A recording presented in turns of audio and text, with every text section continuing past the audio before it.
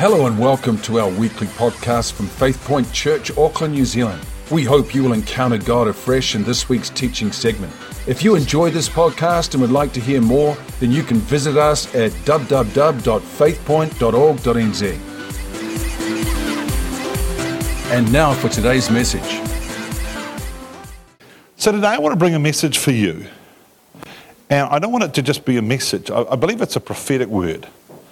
And as I've just been standing here, I've been saying, God, what do you want us to do? And I believe God's given us a prophetic action to do today. That's a very, very simple thing. But we'll get to that, all right? So we're going to talk about the dangers of distractions. Now, for whatever reason, the thing which we worked with before is not working. So I'll let you do it. How's that? You'll just have to follow. So Luke 10:38, it says, it happened as they went and entered a certain village, and a certain woman named Martha welcomed him into her house. And she had a sister called Mary, who also sat at Jesus' feet and heard his word. But Martha was distracted with much serving, and she approached him and said, Lord, do you not care that my sister has left me to serve alone? Therefore, tell her to help me. And Jesus answered and said to her, Martha, Martha, you are worried and troubled about many things, but one thing is needed. Mary has chosen the good part, which will not be taken away from her. You know what I sensed this morning, the prophetic word that James brought, was some of us are worried and troubled about many things. Was that what he was saying? Yeah. And he said, choose to be yoked to me. We often interpret that in our English setting that we think of two oxen being yoked together. Because of our lack of understanding of the Hebrew culture, we miss what Jesus is saying altogether. Because he's not talking about a yoke of oxen. You see, if I was a teacher in Jesus' day, I would come to David, who I actually went to Bible college with, and I would say, David, come and be yoked to me. And it was an invitation for him to come to my Bible school, which he did do, actually. He learnt so much. He's really the man he is today because of my input into him. He says with a big grin on his face. And so when Jesus said, come and be yoked to me, what he was actually doing was saying, hey, come and be a part of the things that I'm going to teach you. Does that make sense to you?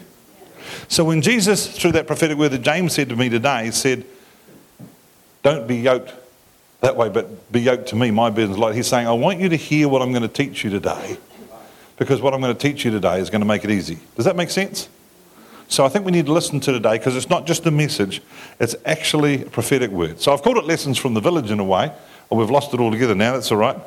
So three things we're going to talk about. One is decisions, which is determining our priority. The second thing is distractions, the good things that can stop us actually doing the will of God.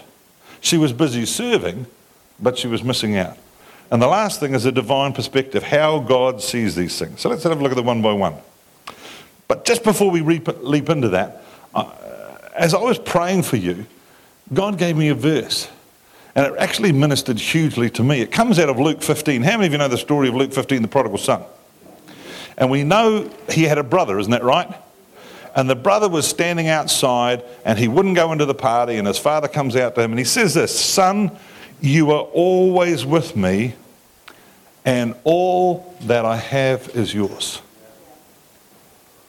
So Phil, I want to say to you today that everything that God has as your father is yours. Everything. Do we really understand that? Do we understand that every single person in this room has a heavenly Father, and everything that he has is yours? All the power, all the authority, all the resources, they're actually yours. And he spoke to that son and said, up until now you haven't done anything with any of it. And now that there's a party on, you don't even want to come in there. I don't know about you, but all of a sudden, as God gave me that word for you, he was speaking to me and said, Jeff, are you walking in all the power that I've got for you? And I said, no, I'm not, Lord. And he said, well, you get on your face and you ask for it. He said, you need to understand that everything I've got is for you. Does that change things a little bit? It's not just for me, it's for every single one of us. God saying, everything that I have is yours. Wow. So let's deal with this first one, decisions, priorities. First verse, how are we going, by the way? Are we up there? Oh, we're there, look at that. Is the clicker working? Oh, it's turned off, by the way. I turned it off. You turned it on? Okay. Well, don't worry about it. It's all right. Let's just get up to the right slide. You can move it through. That's not working either. Well, never mind. Well, Exodus 23:19. I've got it here. I'm all right. The first fruits of your land you'll bring into the house of the Lord your God. The first fruits. What are first fruits? They're the capsicums at the back. They are, aren't they? The first fruits are the very first things that we produce. So whether you're growing capsicums or whether you're getting paid a salary, whatever it is, God's saying the first stuff that comes belongs to me. Is that fair enough? So my question is, are we putting God first? Thank you, Diana. I'm glad to hear that yes. Praise God. That's all he's asking for. He's really saying the first priority that every one of us has is to give him the first portion. Is that reasonable? Kingdom. Matthew 6:33. Seek first the kingdom of God and his righteousness, and all these things will be added to you. I think the trap is for us as Christians is that we start seeking the things first. Isn't that the trap? And I've been challenged with this all my life. It's very easy to go after the things, and God says, no, I want you to go after me. And when you go after me, then the things will be added later on. But how many of us want things? Let's be honest now. Come on, there's 3 of us honest here. And God's saying, hey, let's just seek first the kingdom and this stuff. I'll give it to you at the end. And it's been amazing to me in my walk with God how God does those sorts of things. He just brings the things that you want afterwards. And he provides them often with no cost and no worry. But he says, you focus on me first. And so I'm bringing you a prophetic word today that's just reminding you, kingdom first, the things will be added to you. Because if you seek after the things, you lose it. I had a millionaire come into my office one day when I was pastoring at Automotive Baptist, and he wept and he wept. He had just lost everything. Lost his money, lost his house, lost his business, lost the property that he owned. And I said, look, it must be terrible losing all that. He said, oh no, I'm not crying about what I lost. He said, I can make that money again tomorrow.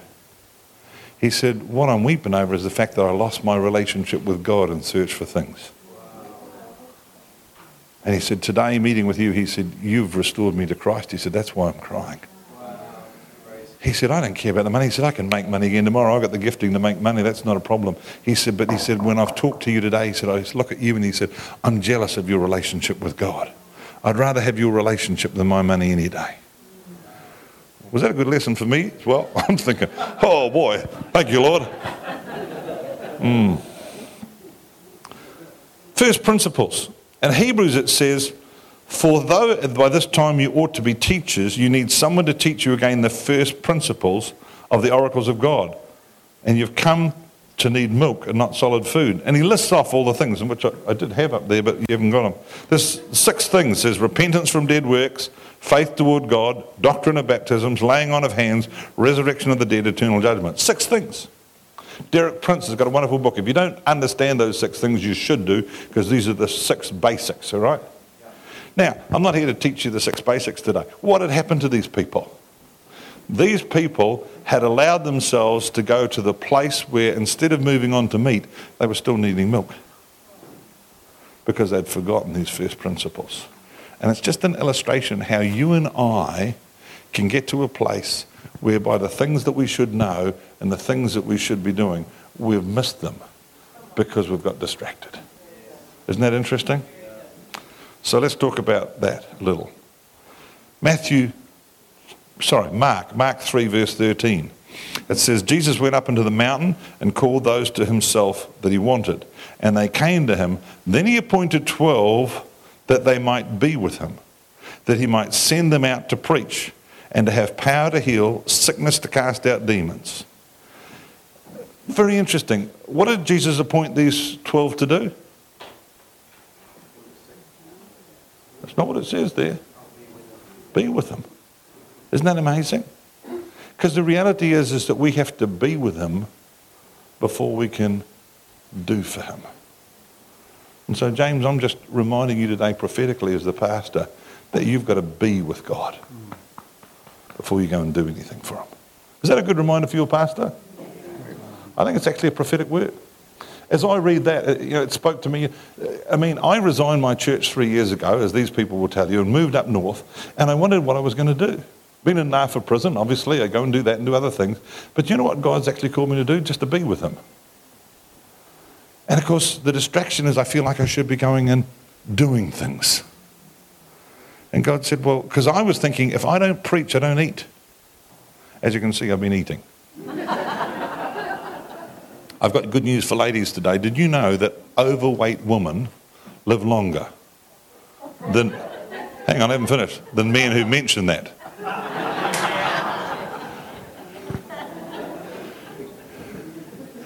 They got caught there, didn't they? Yeah. And so I have had to adapt to the fact that God actually wants me to sit in my chair with my Bible and spend time fellowshipping with him. And I realised that very often I'm being asked to do things that actually take me away from what God wants me to do. And I've got to realise now that he says, before you go out, I can't come to you with a prophetic word unless I've spent the time with Jesus. Does that make sense? And so he's changed my whole ministry. And so I think it's the same for all of us. Now, I'm not expecting you to be with Jesus as long as I am. How many people go out and work? A few of them. How many of you pretend to go out and work? Oh, okay, that's still get that.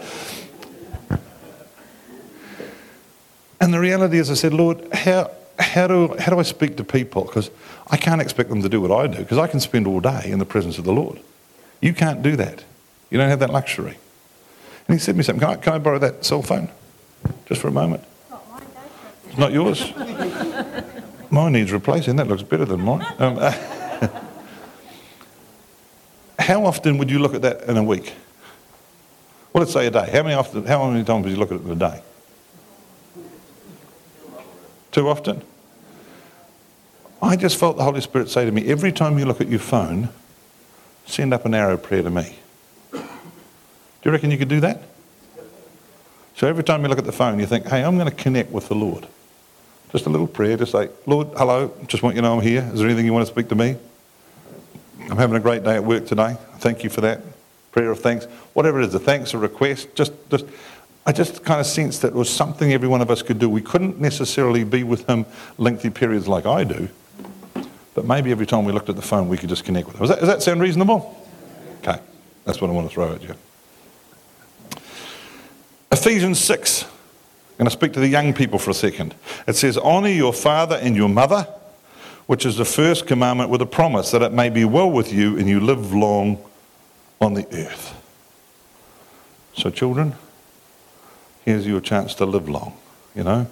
There's a great saying that grandchildren are parents' reward for not killing their children.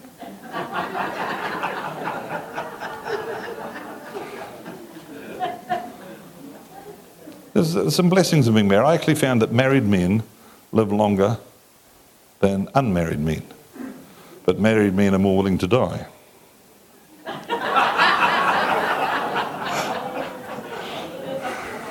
Just kidding. So if God's first, what's second? What's second in the list? Who said family? Come on, brother. Top of the class. Come to the front. Family's got to be next, doesn't it? Whether that's your spouse, whether that's your kids, whatever it is, family has to be second in there. And what comes third? Ministry. Sometimes we put God first, ministry second, and we ignore our own family. Would that be true? I've got my daughter here, so she sometimes felt that she missed out because Dad was doing stuff for other people and not her. Would that be true, Mary Rose? Sometimes, yeah. I tried to get it right. Sometimes we actually put ministry first, God second. And the focus comes on what we're doing for him. And that's what this whole thing's talking about here. She was so busy serving Jesus that she'd forgotten about Jesus himself. Does that make sense? And so we've got to get those priorities there in a way. Now let's get to distractions. Proverbs 6:6 is a great verse. I got to speak on this verse in the ship. It says, "Go to the ant, you sluggard, consider her ways and be wise." Now, I obviously didn't say Proverbs 6:6 on the ship because it's supposed to be a secular thing. I said a ancient philosopher once said. Just didn't tell them it was Proverbs 6 because the Christians knew what I was talking about, but no one else did. And I talked about the ant. But the thing I want you to know about an ant today is if you've ever seen an ant trail, how many of you put a finger in the middle of an ant trail to kind of annoy them? Only people like me? There's a few people nodding their head. What do the ants do? They just ignore it, go right around you. Ants are focused. Isn't that true? You and I are not like ants. We're easily distracted, aren't we? And we'll look over there, what's happening over there, whatever.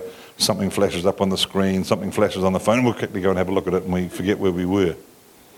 And as I was sitting here this morning, you see, when my ministry changed to more of the prophetic, God said to me through another prophet, he said, "Jeff, I want you to do a prophetic word and a prophetic action." Just like Elijah came and threw salt into the well and then prophesied over it. And the water was healed from that day. Now, I've been to that well, and I've tasted the water, and it's still good to this day. Hallelujah. All right, I tasted it purposely. And Kevin Forlong said to me, he said, "Jeff, I want you to do a prophetic action with people with a prophetic word, and it'll bring permanent transformation." Now, here's the prophetic action that we're going to do at the end. I'm warning you ahead of time. I'm going to get you to stand up at the end, find yourself a bit of space, and you are going to do an ant sidestep. Amen? Because I believe there's distractions that are today holding us back from doing what God wants us to do. And he said, when you take that prophetic sidestep and walk around it, God said, I will cause the distractions to fall off you, which was very much like your prophetic word. Are you up for that? Because it doesn't have to be a complicated thing. God often just wants us to do something, and he promises that he will then do something. And so if you're up for it today, it may seem like a silly thing, but I'm going to get you to take a sidestep and walk around and start to walk. Because his purposes and his intentions for you are what needs to happen. And he wants you today to do a prophetic action, just walk around and get back on track with his intentions and his purposes. Does that sound simple? Cool, we'll get to there. Okay, so ants, we learn from them, going to be focused. Next thing is 1 Corinthians 7:34. The difference between a wife and a virgin. The unmarried woman cares about the things of the Lord, that she may be holy both in body and in spirit. But she who is married cares about the things of the world. Doesn't care about her husband, she cares about the things of the world. All the men said? And how she may please her husband. And we all said amen again. And this I say to your own profit, that I may not put a leash on you, but for what is that which is proper, that you may serve the Lord without distraction. The reality is that, I always tease David about being single. But the reality is David is free to do whatever the Lord wants him, whenever he wants him to. Amen? And it's the same for anyone else who's in that place where they're single. You don't have to please anybody else. You can just focus on serving the Lord. Is that a good thing for the singles today? Here's another thing. It's interesting you're doing a fast. John Stott made this statement. Fasting strengthens self-discipline. It lessens the hold of material things upon us. It shows God that we mean business. It lessens the power of habit and enables us to seek God without distraction. Blessing follows fasting time and time again. Isn't that interesting? That fasting is a way to eliminate distractions. And so I just find it really interesting that you're doing a fast at the moment. And I read that statement and I thought, this is for your church. How cool is that? Didn't know you were doing a fast, but now we do. And so it seems to be that when the fasting comes, you're not distracted. How many of you know that actually preparing a meal, doing the dishes, eating the meal, all that stuff, all takes time, doesn't it? In actual fact, you've got so much more time when you're fasting. It eliminates distractions. John Stott also wrote this statement. Got a couple of quotes of him. His third and subtlest ploy, talking about the devil, was distraction. He sought to deflect the apostles from their priority and their responsibilities of prayer and preaching by preoccupying them with social administration, which was not their calling. If it had not been if he had been successful in this, an untaught church would have expressed a very different wind of false doctrines. These then are his weapons: physical persecution, moral subversion, and professional distraction. Isn't that interesting? Distraction. So here is the church in its infancy, and the leaders are having to worry about who's getting a loaf of bread and who isn't getting a loaf of bread. What are they supposed to be doing? Praying and preaching.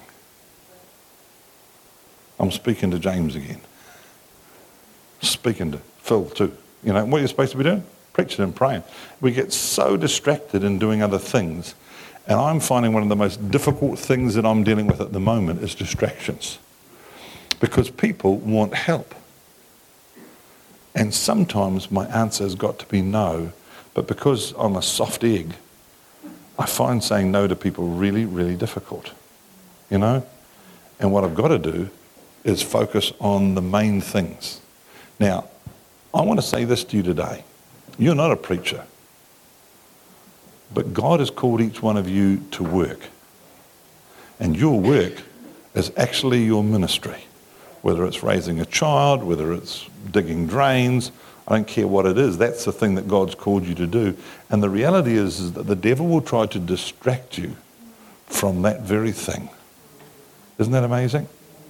And something that God showed me a long time ago was I was doing a job in the church, which I thought was great. And God said to me, Jeff, until you stand down from that job, no one else is going to do it. And I realized that I was actually wasting my time, even though I did it well, because it wasn't something that God had called me to do. But sometimes we like doing those things, don't we? You know? So we've got to be very, very careful that we don't allow that. It is actually a tool of the devil, is distraction. Nehemiah 6 verse 2, it says, Gershom sent to me saying, come let us meet together among the villages in the plain of Ono. But they sought to do me harm. So I sent messengers to them saying, I am doing a great work so that I cannot come down. Why should the work cease while I leave it and go down to you? But they sent this message 4 times and I answered them in the same manner. The devil is incredibly persistent, isn't he? He keeps trying and trying and trying and trying to do those things. And so what happens is that the enemy tries to distract us from getting to do what God wants us to do. And we have got to come to the conclusion that the work that God has called me to do is more important. And I can't do it. We have to learn to say no. Does that make sense to anyone today? Do you hear what I'm talking about? See, sometimes there's things that we've got to do because if a family is next to God and that's the next ministry, there will be distractions or things trying to lead us away from family with disastrous results. When I went to go to Bible college in 1984, I was teaching at the time. I was teaching at Glen Innes Intermediate School, just up the road from where Sue and I were. And one of my teachers was Tom Ihaka. And Tom's dad was King Ihaka. Some of the Maori folk will know who I'm talking about. He was the Archbishop for the Anglican Maori. Mighty man of God, taught me a lot of things. And Tom took me aside one day. He said, Jeff, when you go to Bible college, he said, don't do what my dad did. I said, what do you mean? He said, when I was growing up as a kid, he said, my dad put ministry before our family. He said, I remember playing rugby. And he said, Dad never came to watch one of my games, the whole season. Every time he'd say, yes, son, I'm going with you. And he would break his promise because someone would ring up and they'd have some need. And he said, I got right through, and he said, I got selected for the reps. And he said, we made it right through to the finals. And Dad said, I will be there for your final game. He said, just as we're going out the door, the phone rang. And I said, Dad, don't answer it. And he said, son, you go on to the game, I'll be there. Dad answered the phone. He said, I got there. Dad wasn't there. And he said, in the dying minutes of the game was all tied up. And he said, I crashed across the line and I scored the winning try. And I looked up for my dad to be going, well done, son. He wasn't there. Now, when Tom told me that, he was 42 years old. And he's still got tears in his eyes as he's telling me that story. Have I got my message across? You know, our kids are more important. When I was with Dr. Cho in Korea, I got to speak in one of his churches, just one of his small churches, only 10,000. And, you know, it's just one of the beginning ones, just a little church plant out in the suburbs. And after I preached, the elder came to me and said, can I see your airline ticket, please? I pulled out and passed it, and he said, oh, that'll be no good, screwed it up and threw it on the ground. I'm thinking, that was my ticket. He said, where are you staying? I said, in the Dong Seoul. He went, ooh. And I thought, well, that's actually how I felt about the hotel too. But he said, I'll get your bags moved to the Sheraton. I said, why? I said, we've actually got our bags with us because I said, we're flying out tonight. He said, oh, no, you're not. He said, we had a speaker speaking at our men's event and his wife's had a heart attack and he's unable to make it. And he said, you are going to be the replacement speaker. I said, a men's event? He said, yeah. He said, 250,000 men in the Olympic Stadium. That's a men's event, evidently. When you've got a big church, a men's event is 250,000 people. He said, we've got guests coming from all over the world and you will be the speaker. And I said, I can't do it. He said, why not? I said, I promised my 5-year-old son, Jeremy, Mary Rose's older brother, I said, it's his first day of school. And I said, I promised him I'd be there to take him to school. He said, do you realise, he said, if you speak here, he said, there's invited guests, he said, this will open up your ministry. He said, you'll be a worldwide famous ministry. I said, it doesn't matter what I'll become. I said, I'm a promise keeper. And I made a promise to my son. And I thought, I need a bit of wisdom here, because he wasn't hearing all that. He was a World War II fighter ace, and he was a famous guy, pretty powerful. And he wasn't listening to any of that. I said, you know what? I said, your pastor, senior pastor, Dr. Cho, said that he ignored his 2 sons at the cost of the ministry, because he put the ministry before his 2 sons. And I said, his last words for us was, he said, don't you make your children suffer for the sake of the ministry. I said, do you want me to go against the express wishes of your senior pastor? No. And he picked up my ticket, smoothed it out again, gave it back to me. Amen? My son Jeremy still remembers that to this day, because as a 5-year-old, he said, that was more important than my dad than fame. Amen? And I regret it to this day. Oh, no, just kidding.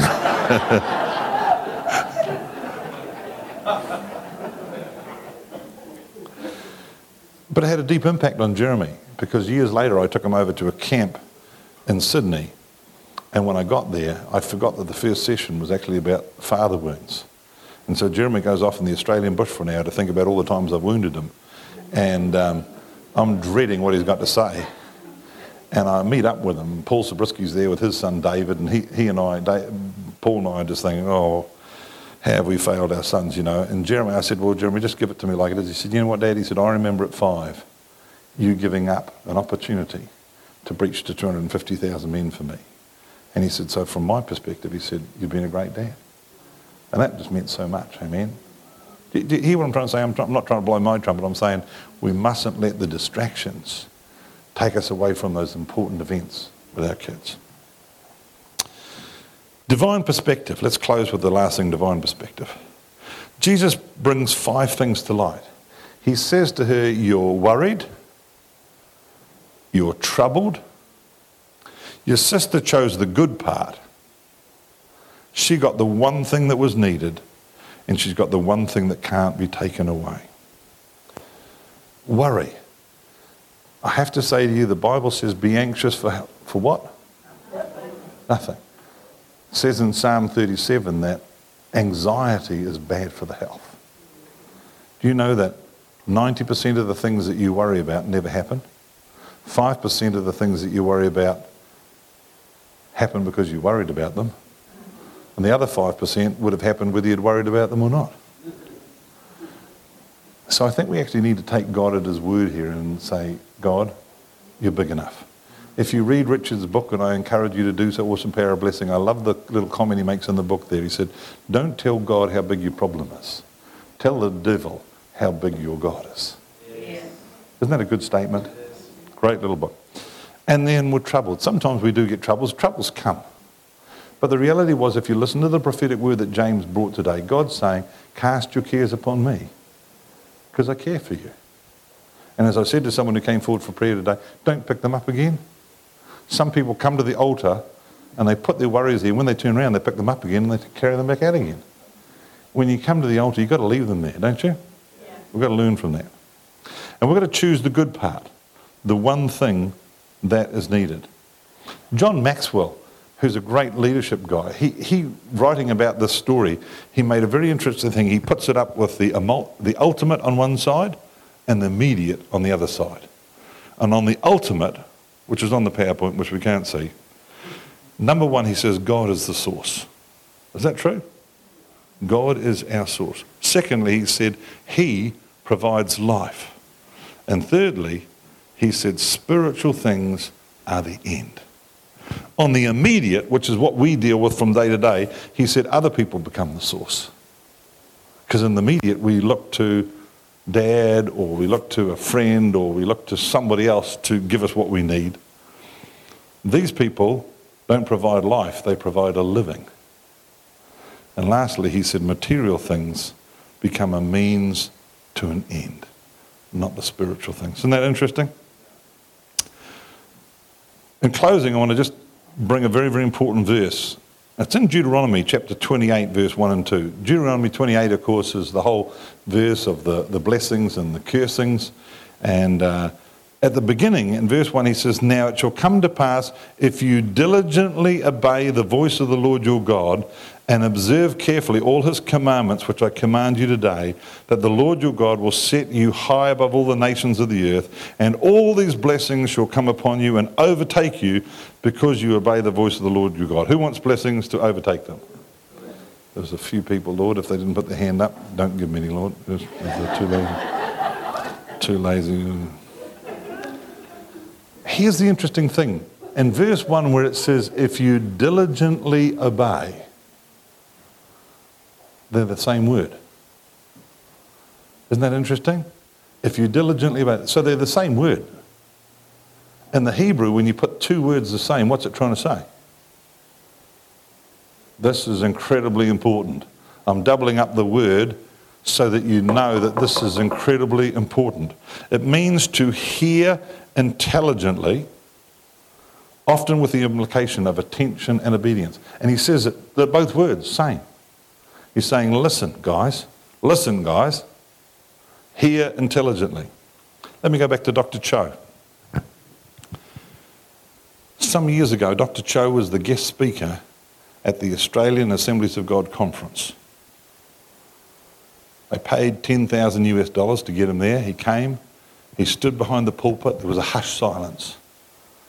And I'm going to repeat to you word for word his message that day. Hear and obey. And he went and sat down.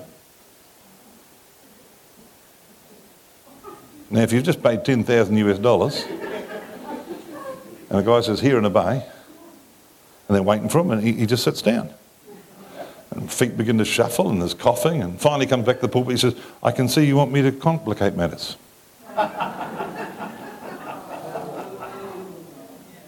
Is that a good message? That's the message of Deuteronomy chapter 28, verse 1. That conference, the Assemblies of God, decided to listen to what God was saying. And since that conference to this day, they have planted one church every 7 days. It's pretty exciting, isn't it? What do you think God's saying to us? 3 things. One, you've got to determine what are our priorities. What's actually really important, not just to you, but to God. And secondly, distractions. I feel that like the ant, you and I need to be focused. I believe the prophetic word for this church was, for you people in particular, God was saying, don't allow yourself to be distracted by anything else. You know what I've called you to do, and you need to make that the main thing. Is that fair enough? And lastly, there's this divine perspective. And it's about hearing and obeying. And that's what I'm going to talk about tonight. I'm going to talk from John chapter 5. I'm going to talk about the fact that when Jesus came to Bethesda, he only healed one person. And we're going to talk about why. When there was layers and layers of people all lying there sick, why did he only heal one person? And there's a really interesting reason for that. If you want to know, you have to come for tonight. Prophetic